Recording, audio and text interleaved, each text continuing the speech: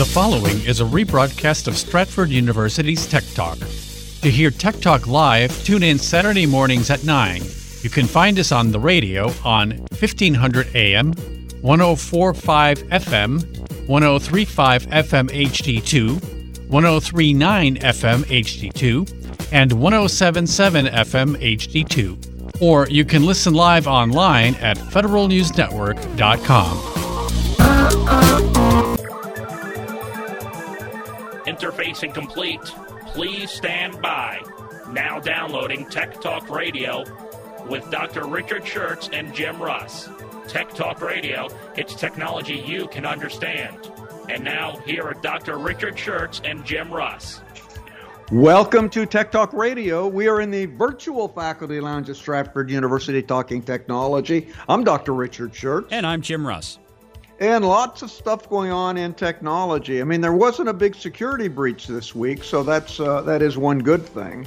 Microsoft has released really a great little app that will make it look like you're looking at the webcam camera when you're on one of these video calls, which will make it it'll do that automatically no matter where you're looking. It's kind of a clever application. AI is being used to post onto blogs. Pretty soon you're not going to be able to tell whether it's a real person or just a computer talking, and that's coming along fast. Artificial intelligence is now being used to predict hurricane strength. One of the big problems is they can predict the path, but they don't know what the strength will be when it hits landfall. That happened just recently when they had an unexpected strength when it hit landfall down in Louisiana, and now they're using AI to better adjust those models. And a bald eagle brought down a drone. What? Oh man! Yikes. We'll tell you how that happened. I'm glad it didn't work the other way around.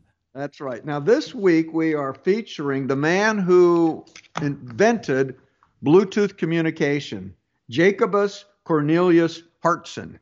And he's an interesting guy. It's an interesting story of how this whole Bluetooth came along. And of course, it is a huge, huge mailbag. There's a letter in your mailbox. Yeah, look who figured how to get back to the studio. Yes, indeed. We got an email from Phil in Chantilly. Dear Tech Talk, I've been a listener for over 10 years and greatly appreciate the valuable information that's provided each week. Have you ever considered doing a profile of NIT Dr. Richard Schertz? I believe your listeners would be very interested to hear about your background and how Stratford came to be. Thanks for a great program. My question is this: is there an easy way to back up my iPhone to the OneDrive instead of to the iCloud? Phil and Chantilly. Well, Phil, I'll think about that profile ID. I'm not really sure about that, but I'll think about it. Now, as far as your question here, there is no way to directly back up your iPhone to the OneDrive. Look, Apple makes money on the iCloud. They want to get you to buy iCloud storage. It's a revenue stream for them, and they don't want to give that up. So there's absolutely no way for you to do a direct backup to the OneDrive or to any other drive other than the iCloud.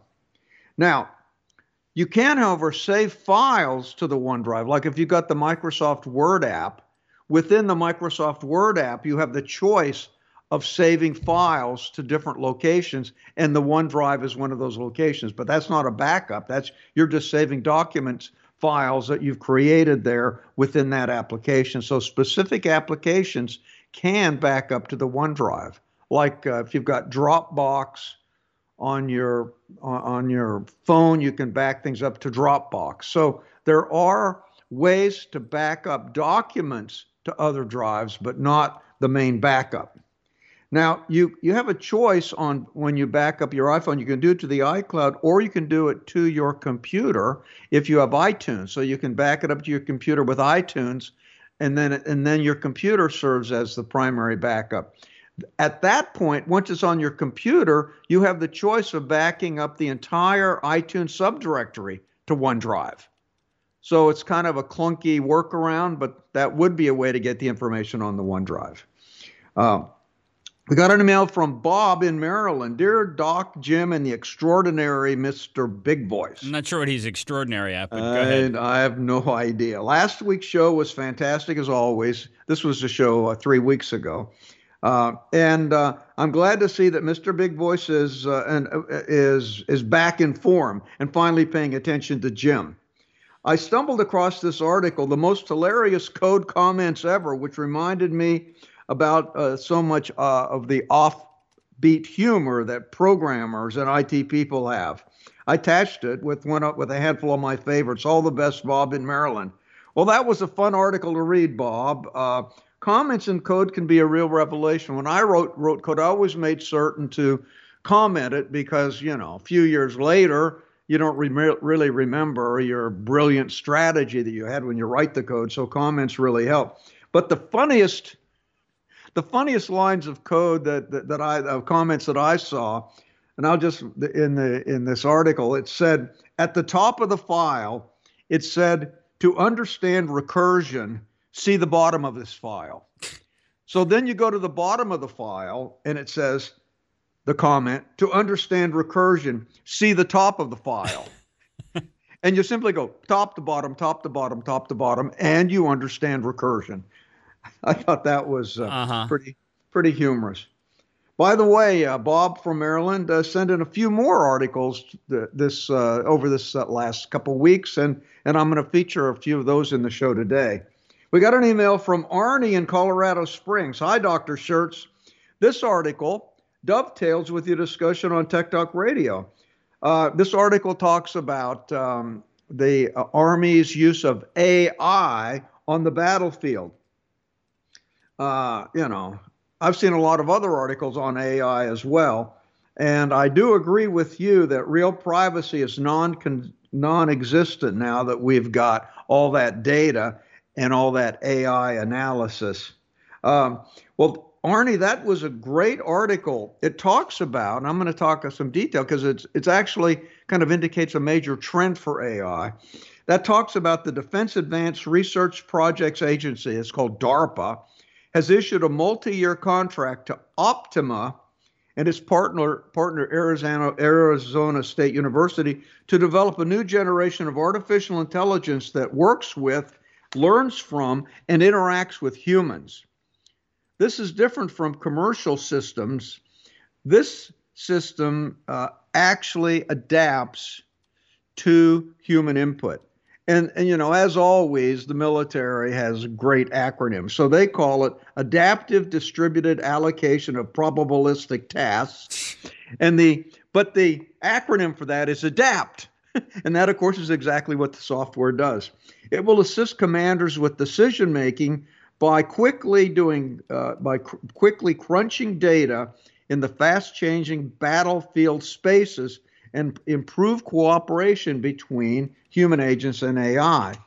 Now, ADAPT will be a significant step forward in human-AI collaboration so that warfighters and intelligent technology can reason and work together to make better, faster decisions than they could do on their own individually. This actually represents a long-term trend, I believe, where AI systems will augment human operators.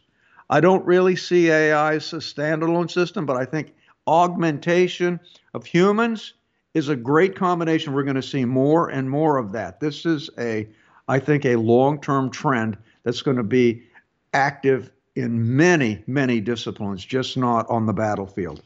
We got an email from Jacob in Annapolis. Dear Tech Talk, sometimes when I'm surfing the web, I want to search for something on a particular website, and that website does not have a search box. Is there some way that I can search that site quickly without a search box? Love the show, Jacob in Alexandria. Well, Jacob, built-in search tools on most websites do a horrible job, actually. They write their own search code and they don't do a very good job, and it's hard to find exactly what you're looking for. And and they won't suggest pages that are similar to what you wanted, but not exactly what you asked for. Well, it turns out Google excels in that kind of search. And so it's actually easier to search the particular website with Google rather than the search tool that the website provided. Now, here's how you put in the commands to search a particular website using Google. For instance, if you'd want to search the Tech Talk site, which is techtalk.stratford.edu, you'd want to search for Steve Jobs to see how many times I'd mentioned Steve Jobs in the show. You would simply in the search go to Google and in the search box put in Steve Jobs and then space and then put site techtalk.stratford.edu, and it will search only the Tech Talk site for every mention of Steve Jobs. I'm telling you, it is a fantastic search tool, and you can actually search any website, and you can get a much better search result with the Google search tool.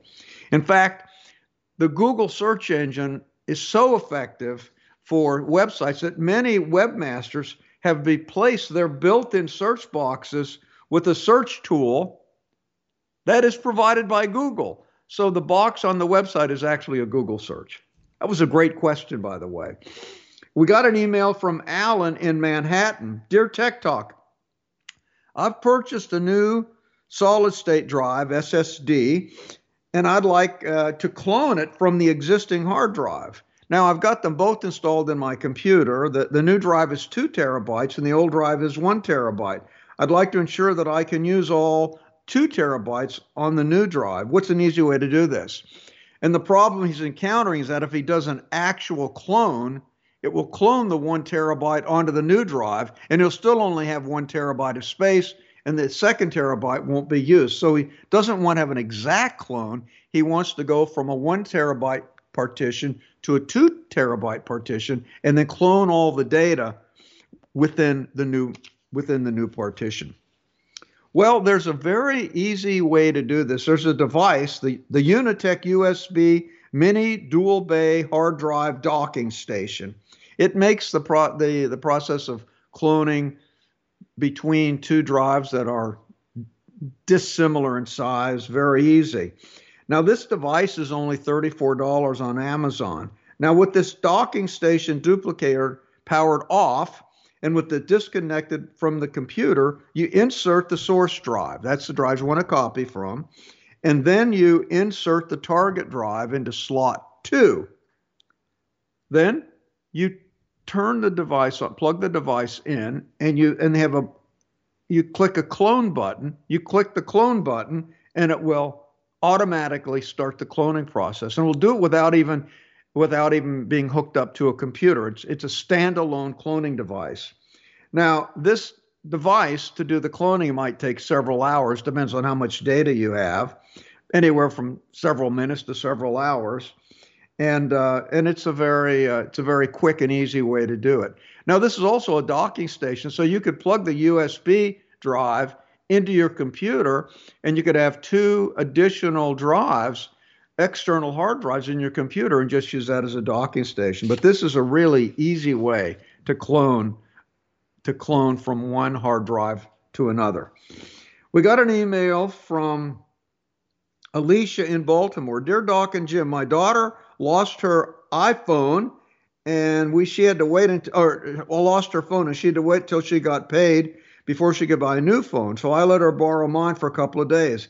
After she bought herself a new phone, she gave me back mine, and I discovered that she added her own Google account to my phone. My phone, by the way, is an Android phone. How can I remove my daughter's Google account from my phone? I can't figure it out, and she won't be back for 2 weeks to help me do it. Alicia in Baltimore. Well, it's easy to remove a second account from your Android phone. You just click on Settings. That's a little gear or the cog symbol. And then you scroll down to Accounts, and you tap on Accounts. Now, at this point, you should see your account and your daughter's account. Tap on your daughter's account, and then just tap on Remove Account and follow the prompts as they appear. That's all there is to it, and your daughter's Google account should no longer be attached to your phone. We got an email from Grover in Kilmarnock, Virginia. Dear Tech Talk, my wife has accepted an offer from her employer to work remotely from home. She'll be setting up her office in a little small detached guest cottage that's just a few feet from our house. Our cable modem and router are in the living room. Since the cottage is separate from our living space, we do not have the ability just to run a long Ethernet cable over to the cottage. The cottage isn't on your property, is it, Doc? No, it is not. No, it is not. Yeah, no, it is not. Well, it would be nice to have a cottage on my property, but no. Yeah, I'd be over quite frequently if you did. Yeah, You may not. You might right. think differently very shortly. That's right. So that, that would be, maybe this is a mother-in-law cottage was when they set it up. That'd be fine for me. Yeah, but they, now the Wi-Fi signal in the cottage is too weak to be useful. What are my options? Well, if the electricity in the cottage is provided by the same electrical circuit breaker that serves your home, and it's very likely, since it's so close to your home, it's very likely that you're using the same breaker box and just running the cable from your house to their house. If that case, you could use Powerline Wi-Fi extender. Now, what that does, that sends it basically turns your power line into an Ethernet. It's basically Ethernet over power line. And so essentially you can get your Ethernet into the cabin quite easily. But since this is a Powerline Wi-Fi adapter, it then has its own Wi-Fi hotspot over there. So you will then have Wi-Fi in the cabin. It will be its own, it'll have its own Wi-Fi emitter. So you'll have everything you need. So for instance, the Netgear Powerline 100 megabit per second Wi-Fi gigabit port, it's a long mouthful, that sells on Amazon for $89.99. And so if you've got one breaker and the main breaker in the house services the cottage, this will work perfectly. Now, if the cottage has got its own electrical panel, that won't work. And then you've got a couple of other options. The least palatable option would be to just get a second internet connection for the cottage, which would cost you another $90 a month. Or you might be able to try to use antennas to get the power into the cable, the Wi-Fi cable, and you could use Wi-Fi. So like if there are two windows that are attached close to each other, that are very close to each other, you might be able to get a Wi-Fi extender in your cottage and put it up in the window, and it might be able to pick up enough of the Wi-Fi power from the house and then amplify it and then retransmit it in the cottage. That's a little iffy, depending on where your router is in the house, and that's probably the least reliable. But I would try, if the power line doesn't work, I'd try that second, and then third, I'd just get another internet account with your service provider. Yeah. We got an email from Peter in Richmond. Dear Doc and Jim, I'm going on a camping trip and want to use my cell phone for pictures. However, I will not have electricity for charging my phone. What are my cheapest options? Love the show, Peter in Richmond. Well, Peter, you got a couple of options. You could just take a power bank with you. Now, what I do, I've got a power bank. And it's 25,000 milliamp hours. 25,000 milliamp hours. And say an iPhone 11 is about 3,100 milliamp hours. So this is good for this could charge my iPhone 11 about 8 or 9 times. So if you think 8 or 9 charges would be adequate, you could just simply take a power bank with you. Or you could take 2 power banks with you. So this Landluck portable charger that I have, this 25,000 milliamp hour is around $25.95 on Amazon, and I've gotten a lot of these units because this is very compact. So you could take a couple of them with you. Now, by the way, if you start buying these portable chargers and you're going to go on an aircraft, the largest lithium battery that you can take on an aircraft is 20,000 milliamp hours. So you're in trouble there. Yeah, so the 25,000 milliamp hours is just a little bit over the limit, but mine looks so compact, it has the appearance of 20,000 milliamp hours. So I've never had a problem at the Well, airport, but and it's they but it's would just a actually have to little bit look at over it. the limit. They'd have to look at it and read on the back what the milliamps are. I mean, you It can't would tell be- just from looking at it. Yeah, and this one is so compact, it looks smaller than many of them. This is really a nice unit. So that's one option. Now the second option, if you want to go solar, now my son does when he goes on his long bike trips, he goes solar and he just hangs his solar panel on his backpack as he's riding his bike. And when he's finished with it's an 8-hour ride that day. When he's finished, everything's charged up. So the one solar panel that works pretty well, my son has it, is the NecTech 21-watt portable solar panel, and it can charge. Here's the problem: a 10,000 milliamp hour power bank in 2 days. So it's it's a slow charge. It So is. And that's $55 on Amazon, but that's an option, and you can probably you can charge your cell phone with that, but it'll just take a while. I actually have some experience with this because based on your review, which you actually recommended this product before, and we went camping a couple weekends ago, so I went online and bought one of these, and it works really well with the cell phones. But you're right. I didn't realize. I mean, it's like a trickle charge for a power bank. I have a 10,000 milliamp power bank, which is a Belkin, which is a nice. That they make good products. So, Yeah. But it just takes forever. And the other issue is that it really has to be in direct sunlight to work fully. Because if it's in shade, it severely cuts back the amount of charging that's being done. In fact, I brought it with me this morning. If you're watching us on Motor Trend Network or Home and Garden. I have it spread out on the console here, and unfortunately, the window is southwest facing, and we now have the panel is in the dark. When we started the show, full sun, and it was charging, but it is right on the edge right now, Doc. So if I tap the screen of my iPhone, the little battery icon in the top right, I've never seen this happen before. I mean, it is so on the edge that it is toggling back and forth between black and green.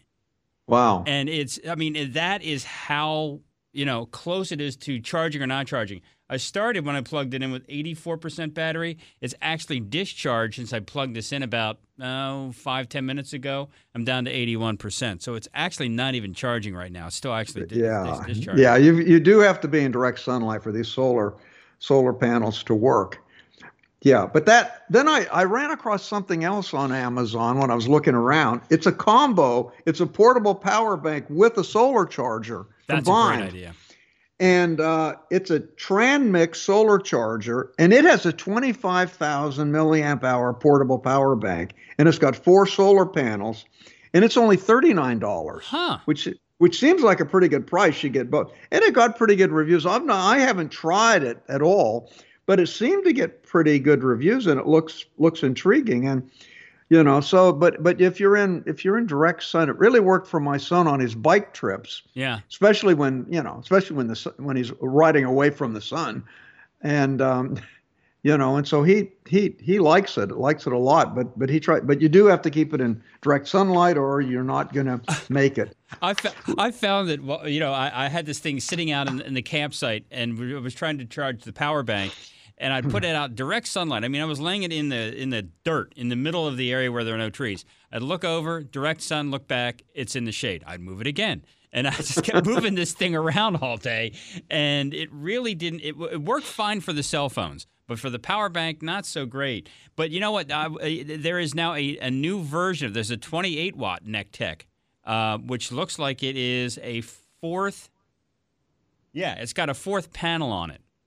So I wonder if that might be more efficient, and it's only $5 more. It's $59.99 as opposed to $55.99. Yeah, that would be worth it. I think that would be worth it. Also, well, listen, we love your emails. Yes.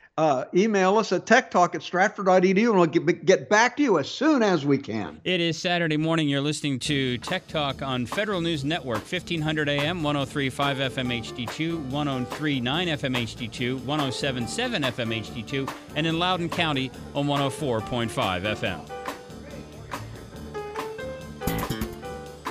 Technology, it's Tech Talk Radio. IT trends, software, the internet, and IT careers. More of Tech Talk Radio, presented by Stratford University, coming up in a moment.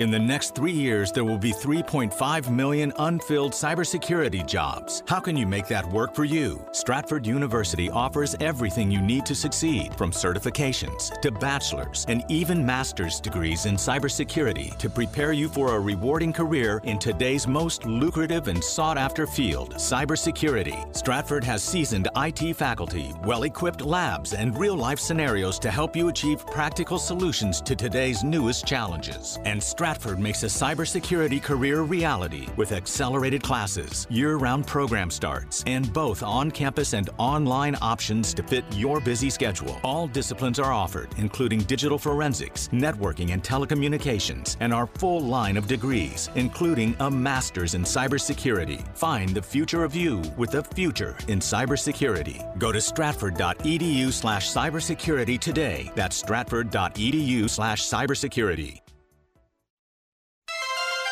If it's technology, it's Tech Talk Radio. IT trends, software, the internet, and IT careers. Here's Dr. Richard Schertz of Stratford University with Tech Talk Radio. Welcome back to Tech Talk Radio. We're in the virtual faculty lounge at Stratford University talking technology. And now it is time for... Where did he go? IT. There he is. Very good. He was out in the hallway. In IT. I had to grab him by the collar. Let's get you the full Monty here. Profiles in IT. There you go. There we go. Today we're going to feature Jacobus Cornelius Hartson. He's a Dutch electrical engineer, and he is best known as father of Bluetooth communication. Now, his friends called him Jaap, J-A-A-P. Jaap Hartson was born February 13th, 1963 in The Hague, Netherlands. In 1986, he got a master's in electrical engineering with honors from Delft University of Technology. Then he worked briefly for Siemens in The Hague and Philips in Eindhoven. In 1990, he got his PhD in electrical engineering from Delft University of Technology with honors. His thesis was with programmable filters in silicon using surface acoustic wave devices. In 1991, he was hired by Ericsson to work in Raleigh, Durham, North Carolina. And he worked there for a while, for a couple years actually. And then Ericsson transferred him to Sweden in 1993. He was transferred to the Ericsson Mobile Terminal Division in Lund, Sweden. Now, when he got to his job there in Sweden, his task was to find solutions for short-range radio connections to enrich the mobile phone functionality. Short range, that would be 3 meters to 4 meters. Or those of us that more within the feet, that would be 9 feet to 12 feet. Thanks for clarifying. I just want to, those of you that don't know the meter to the foot conversion. No, I don't have that handy. Now, cost and power were the driving factors because, you can't have these peripheral devices, using a lot of power. The batteries will go dead very quickly. Now, it was going to be used in a frequency band that was shared by everybody else. It's the frequency band that was for unlicensed applications, and it was 2.45 gigahertz. I mean, Wi-Fi works in that band. A lot of medical devices work. There are just a lot of devices working at 2.45 gigahertz in that band. So in order to eliminate the problem of interference with other applications operating in the same band, he used frequency hopping, where it would be at one frequency, and if that frequency was kind of noisy, it was hop to another one and hop to another one. And by using frequency hopping, it could actually land on frequencies that did not have interference. And it would hop around 79 frequencies within that band, within that 2.45 gigahertz band. It would hop on between 79 frequencies, and it would hop 1,600 times a second. So it was hopping at a pretty quick rate. Now, Dr. Hartson, or Jop, worked initially alone. He was, because he had been working on this frequency hopping protocol for a while as kind of a side project. So when they asked him to do it, he could just continue work that he'd already been working on. But then once this thing began getting ahead of steam, they quickly built a team. In 1995, he was joined by Sven Madison as the second guy on the team. And then shortly thereafter, he had 30 people on the team because Ericsson wanted to push this product to commercialization and launch as quickly as possible. Now, the name of the initial development phase, it was called the Multi-Communicator Link, MC Link. Mm-hmm. They called it the MC Link, the Multi-Communicator Link. But and by 1997, the team had a workable solution for the MC Link. And Ericsson realized, though, that if they wanted this technology to take off and to be adopted industry-wide, that they would have to form a group, a standards group that could standardize it, that they could share. This is how technology companies cooperate in order to achieve more by creating standards group. So in 1998, they formed a special interest group. They called them SIGs, S-I-G, a special interest group that dealt with this multi-channel communication. And the initial founding members were Ericsson, of course, a cell phone company, Nokia, a cell phone company, Intel, who wanted to put Bluetooth on their laptops and also make chips for cell phone, Toshiba, that's also wanted to make chips as well as put Bluetooth in their laptop, and finally and as well as Intel was the final member of the team. Intel was selected to be the lead because I think the group felt that they could be viewed as more of a fair arbiter as they were trying to negotiate standards. Because what happens in these special interest groups when like Ericsson shows up with their standard, and they've already built it, and they want the group to accept their standard. But Toshiba might have a slightly different device, and they want to accept theirs. And so you end up having to compromise and pick the standard that is best overall, and that requires usually an arbiter who can deal with it even-handedly. Now, Jim Kardash, who represented Intel, and of course Intel was the lead, he said, this multi-communicator link is not really a very good name. We're not going to be able to, explain it very well. And he said, what we're looking at here, we got a communication channel that's going to unify everything together under one standard. We're going to unify the way all these devices talk with each other. So it turned out that he had just been reading a book on the Vikings. And he had just been reading about the king who had actually united Denmark. And his name was Harold Bluetooth. He was a 10th century Danish king. And so he said, why don't we name this technology Bluetooth? Because it will unite devices just like Harold Bluetooth united Denmark. Right. So they said, okay, not a bad idea. And the symbol for Bluetooth is actually based on his initials. And so the Bluetooth SIG was officially formed. And now the second step you do whenever you're trying to launch a technology is you have to handle the patents. So Ericsson, and actually Jacob Hartson, he had five of the foundational patents for Bluetooth. So each of the companies that is a member of the SIG, they donate their patents to the SIG, to the special interest group. So anybody who's a member of the special interest group has use of those patents without paying a royalty.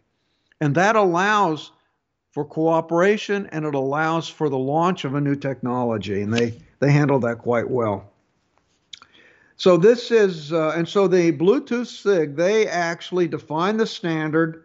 They license the manufacturer of products that meet the standard. So if you buy a product and it's got a Bluetooth symbol on it, it means that the Bluetooth SIG has evaluated the product and they've approved it as being in conformance to the actual standard. And then after the devices are made, they test the devices for compliance to the standard. Now Hartson, he of course had the 5 foundational patents for the Bluetooth SIG, but Dr. Hartson has over 200 patents overall.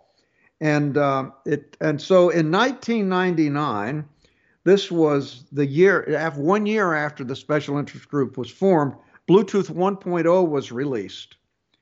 In 2000, the first mobile phones with Bluetooth appeared, as did the first PC cards and the first prototype Bluetooth mice, Bluetooth keyboards, and USB Bluetooth dongles. In 2001, the first Bluetooth printer was released. The first Bluetooth laptop was released. The first Bluetooth car kits were introduced. So you can see this was penetrating the marketplace because they had standardized it properly.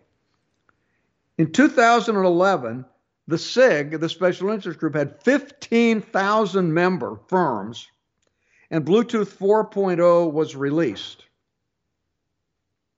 Now, by the way, we are now up to Bluetooth 5.0, and most of the old devices that we have out there are Bluetooth 4.2.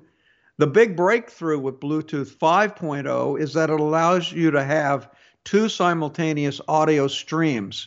So you could hook 2 Bluetooth headsets to the same Bluetooth transmitter, and both headsets could receive audio. Before Bluetooth 5, you could only have 1 audio stream per Bluetooth radio. And also the Bluetooth 5.0 is much faster and has much longer range.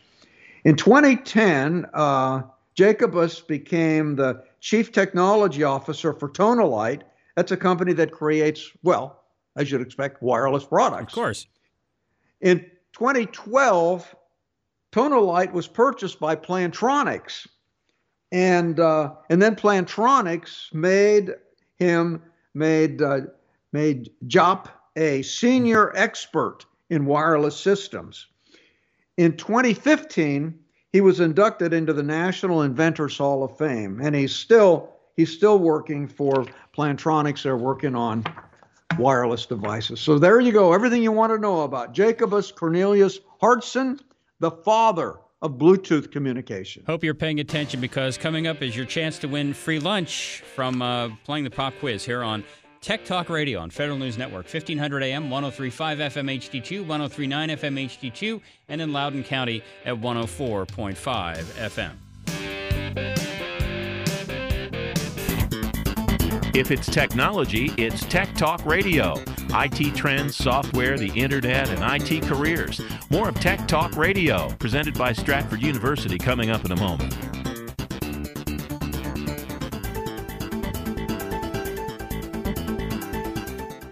In the next 3 years, there will be 3.5 million unfilled cybersecurity jobs. How can you make that work for you? Stratford University offers everything you need to succeed, from certifications to bachelor's and even master's degrees in cybersecurity, to prepare you for a rewarding career in today's most lucrative and sought-after field, cybersecurity. Stratford has seasoned IT faculty, well-equipped labs, and real-life scenarios to help you achieve practical solutions to today's newest challenges. And Stratford Stratford makes a cybersecurity career reality with accelerated classes, year-round program starts, and both on-campus and online options to fit your busy schedule. All disciplines are offered, including digital forensics, networking and telecommunications, and our full line of degrees, including a master's in cybersecurity. Find the future of you with a future in cybersecurity. Go to stratford.edu/cybersecurity today. That's stratford.edu/cybersecurity. If it's technology, it's Tech Talk Radio. IT trends, software, the internet, and IT careers. Here's Dr. Richard Schertz of Stratford University with Tech Talk Radio.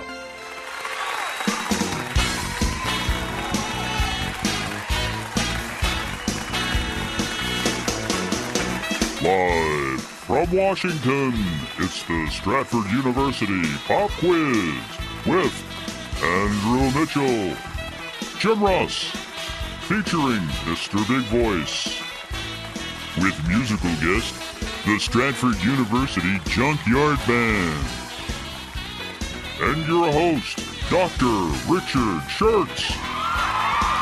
Yes, thank you. Because you can virtually sit down now, yes. They're actually sitting down and watching it.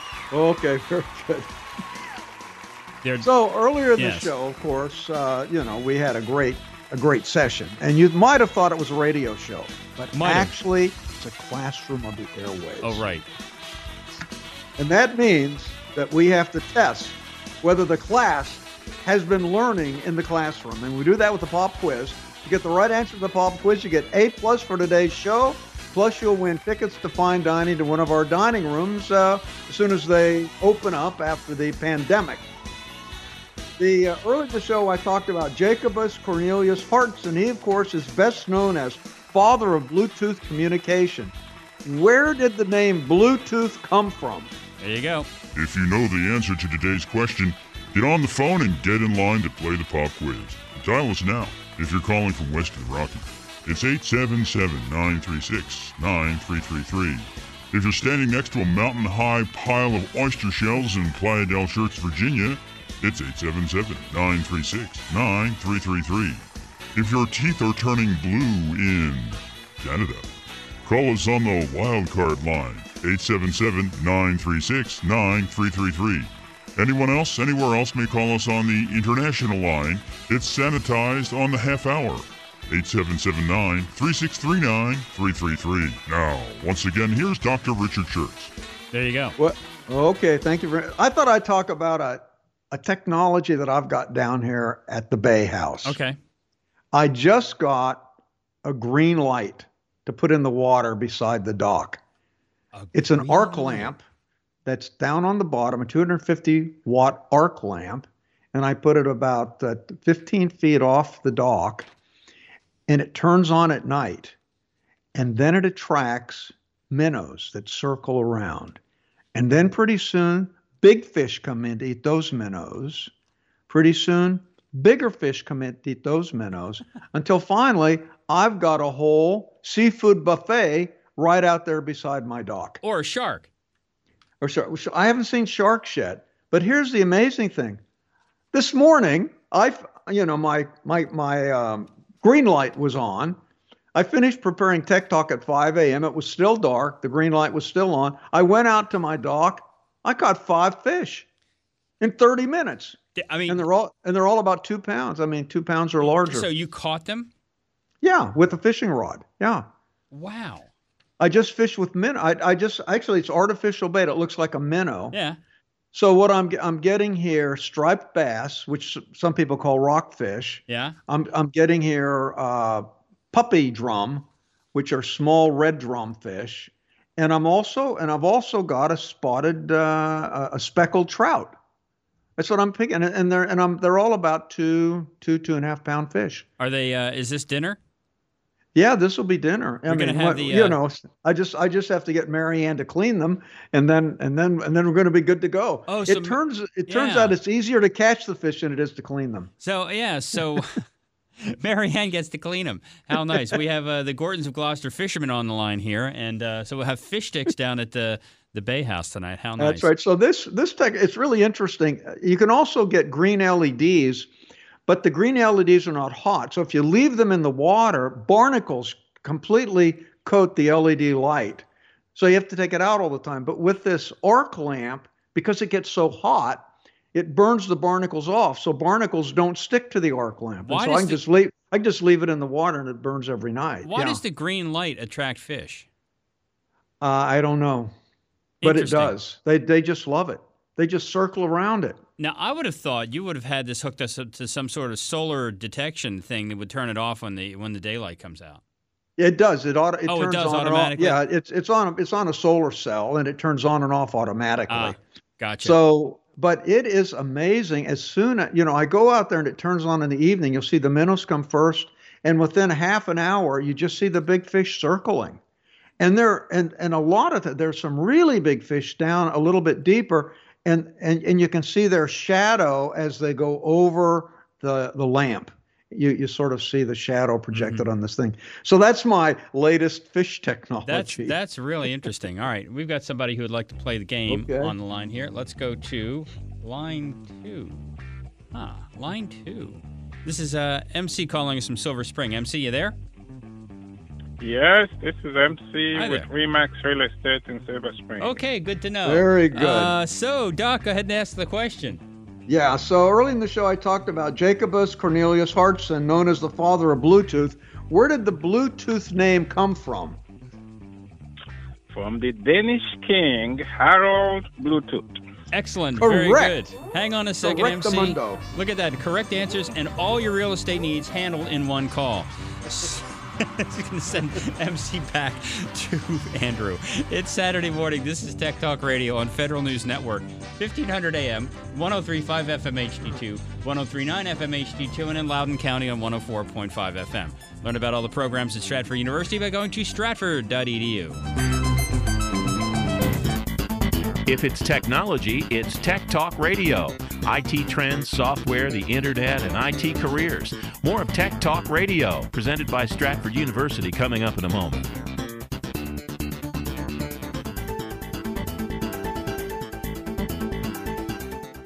In the next 3 years, there will be 3.5 million unfilled cybersecurity jobs. How can you make that work for you? Stratford University offers everything you need to succeed, from certifications to bachelor's and even master's degrees in cybersecurity to prepare you for a rewarding career in today's most lucrative and sought-after field, cybersecurity. Stratford has seasoned IT faculty, well-equipped labs, and real-life scenarios to help you achieve practical solutions to today's newest challenges. And Stratford makes a cybersecurity career reality with accelerated classes, year-round program starts, and both on-campus and online options to fit your busy schedule. All disciplines are offered, including digital forensics, networking and telecommunications, and our full line of degrees, including a master's in cybersecurity. Find the future of you with a future in cybersecurity. Go to stratford.edu/cybersecurity today. That's stratford.edu/cybersecurity.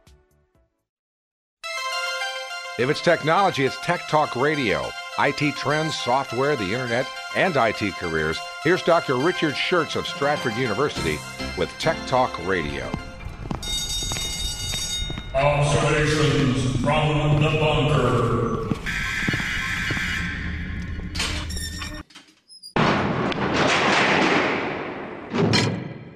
Boy. You've had 2 weeks. You've had 2 weeks to fix the door. 2 weeks to fix the door, And it's still a mess. I haven't done anything to that door. I know. Maybe you should hang a green light on it. I just hope Attract the some door fish. doesn't permanently lock me in the bunker. That's my hope. I hope not either, because we need fish. By the way, if you have any leftovers, freeze them for me, would you mind? Okay, I'll work on that. And I'm working on this green light thing. I want to know why green lights bring fish around. Okay, you can check on that. Okay. Meanwhile, go ahead. So the last 2 weeks, I've been off because we had graduation ceremonies at Stratford University. We had the one in 2 weeks ago. We had one in Virginia, and then a week ago we had one in Maryland, in Baltimore. And I always get nostalgic during graduations. I give commencement addresses at these events, and I see the kids, young adults. They're not kids, young adults. And they have graduated and achieved so much that it just warms my heart. But I was in Baltimore preparing for the talk last week, actually. And I actually threw out the talk that I originally prepared because I started thinking about a meeting that I'd had with Elijah Cummings. Elijah was was from Baltimore, and he was a real firebrand. Yeah. And you'd see him on TV just as a firebrand.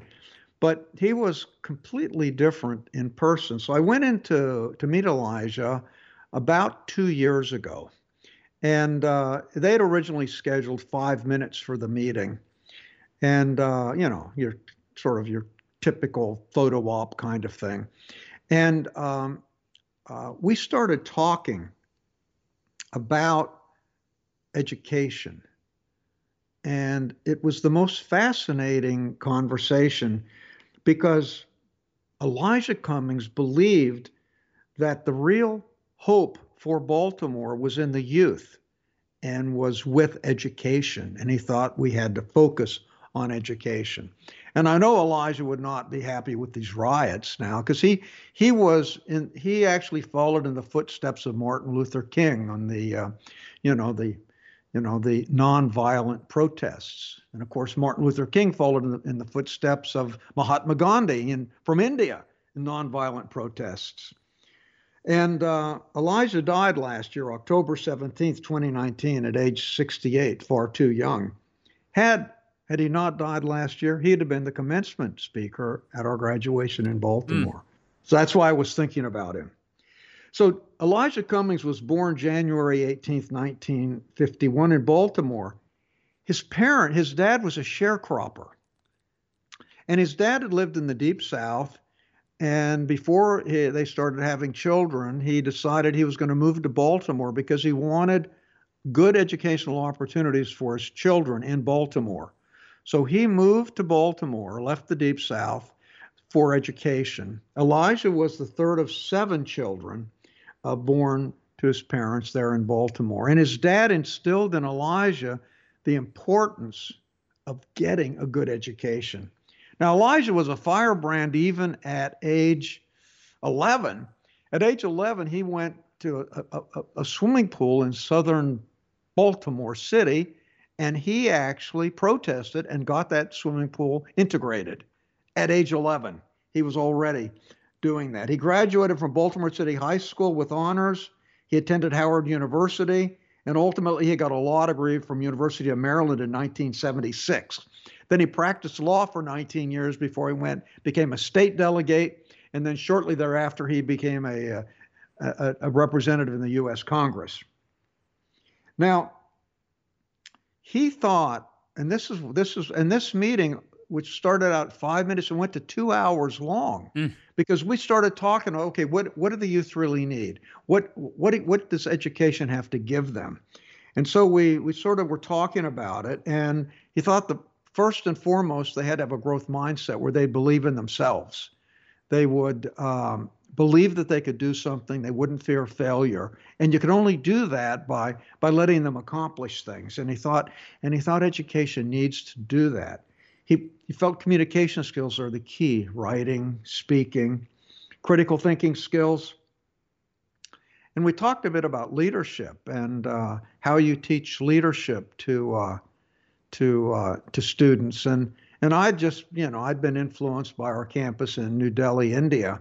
And in India, mindfulness and meditation are really at the forefront there. And mindfulness is the key to leadership. Somebody who's mindful, who can feel their own emotions, can feel what others need, and they can become a mindful leader. So we talked about mindful leadership. And the last thing we talked about, which was also my influence from our campus in New Delhi, was happiness. We thought that education should teach students how to be happy. Mm-hmm. I mean, it's really peculiar. We don't talk about that, and so it turns out that many times people have the wrong goals. I mean, if your goal is to be rich and have a lot of money, you'll actually never be happy because somebody's going to have more money than you. Or if your goal is to have a big house, somebody will always have a bigger house and you won't be happy.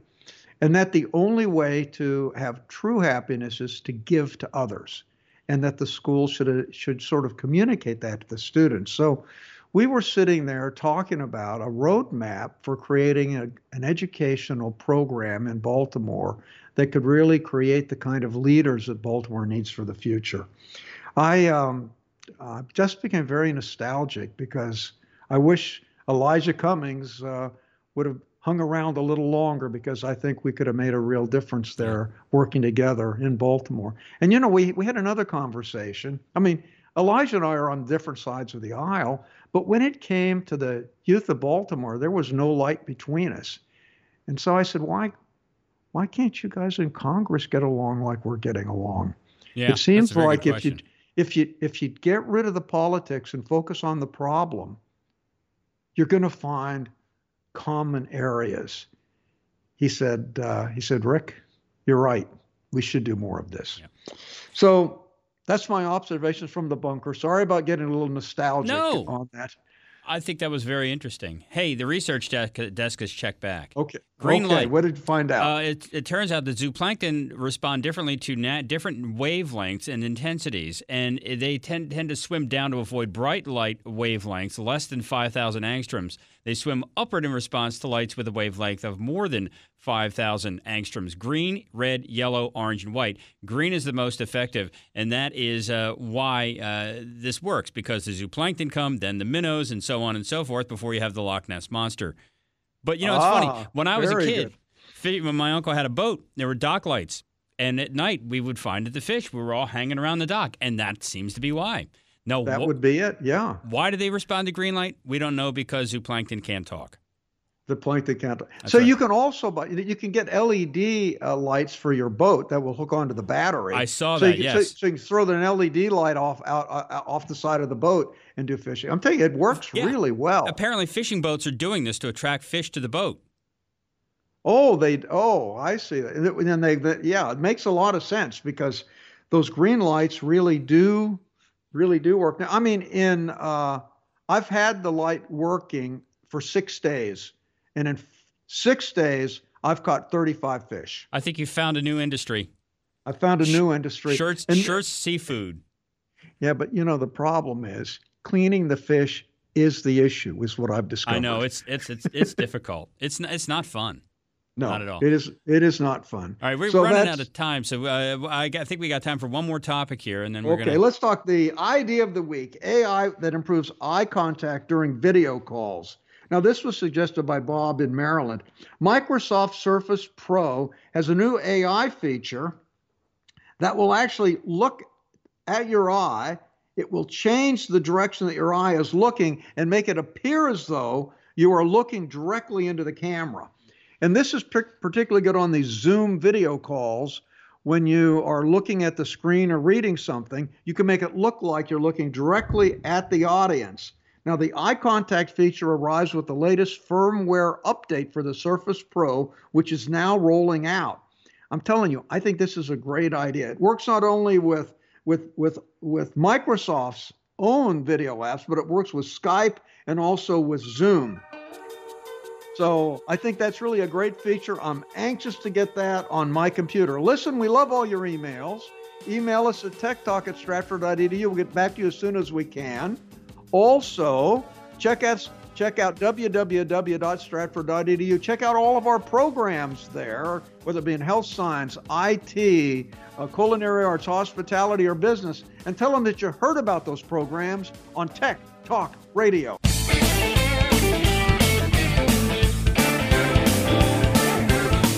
Tech Talk Radio is sponsored by Stratford University. For more information on courses at Stratford University, call 1-800-444-0804. Thanks for listening to Tech Talk Radio Online.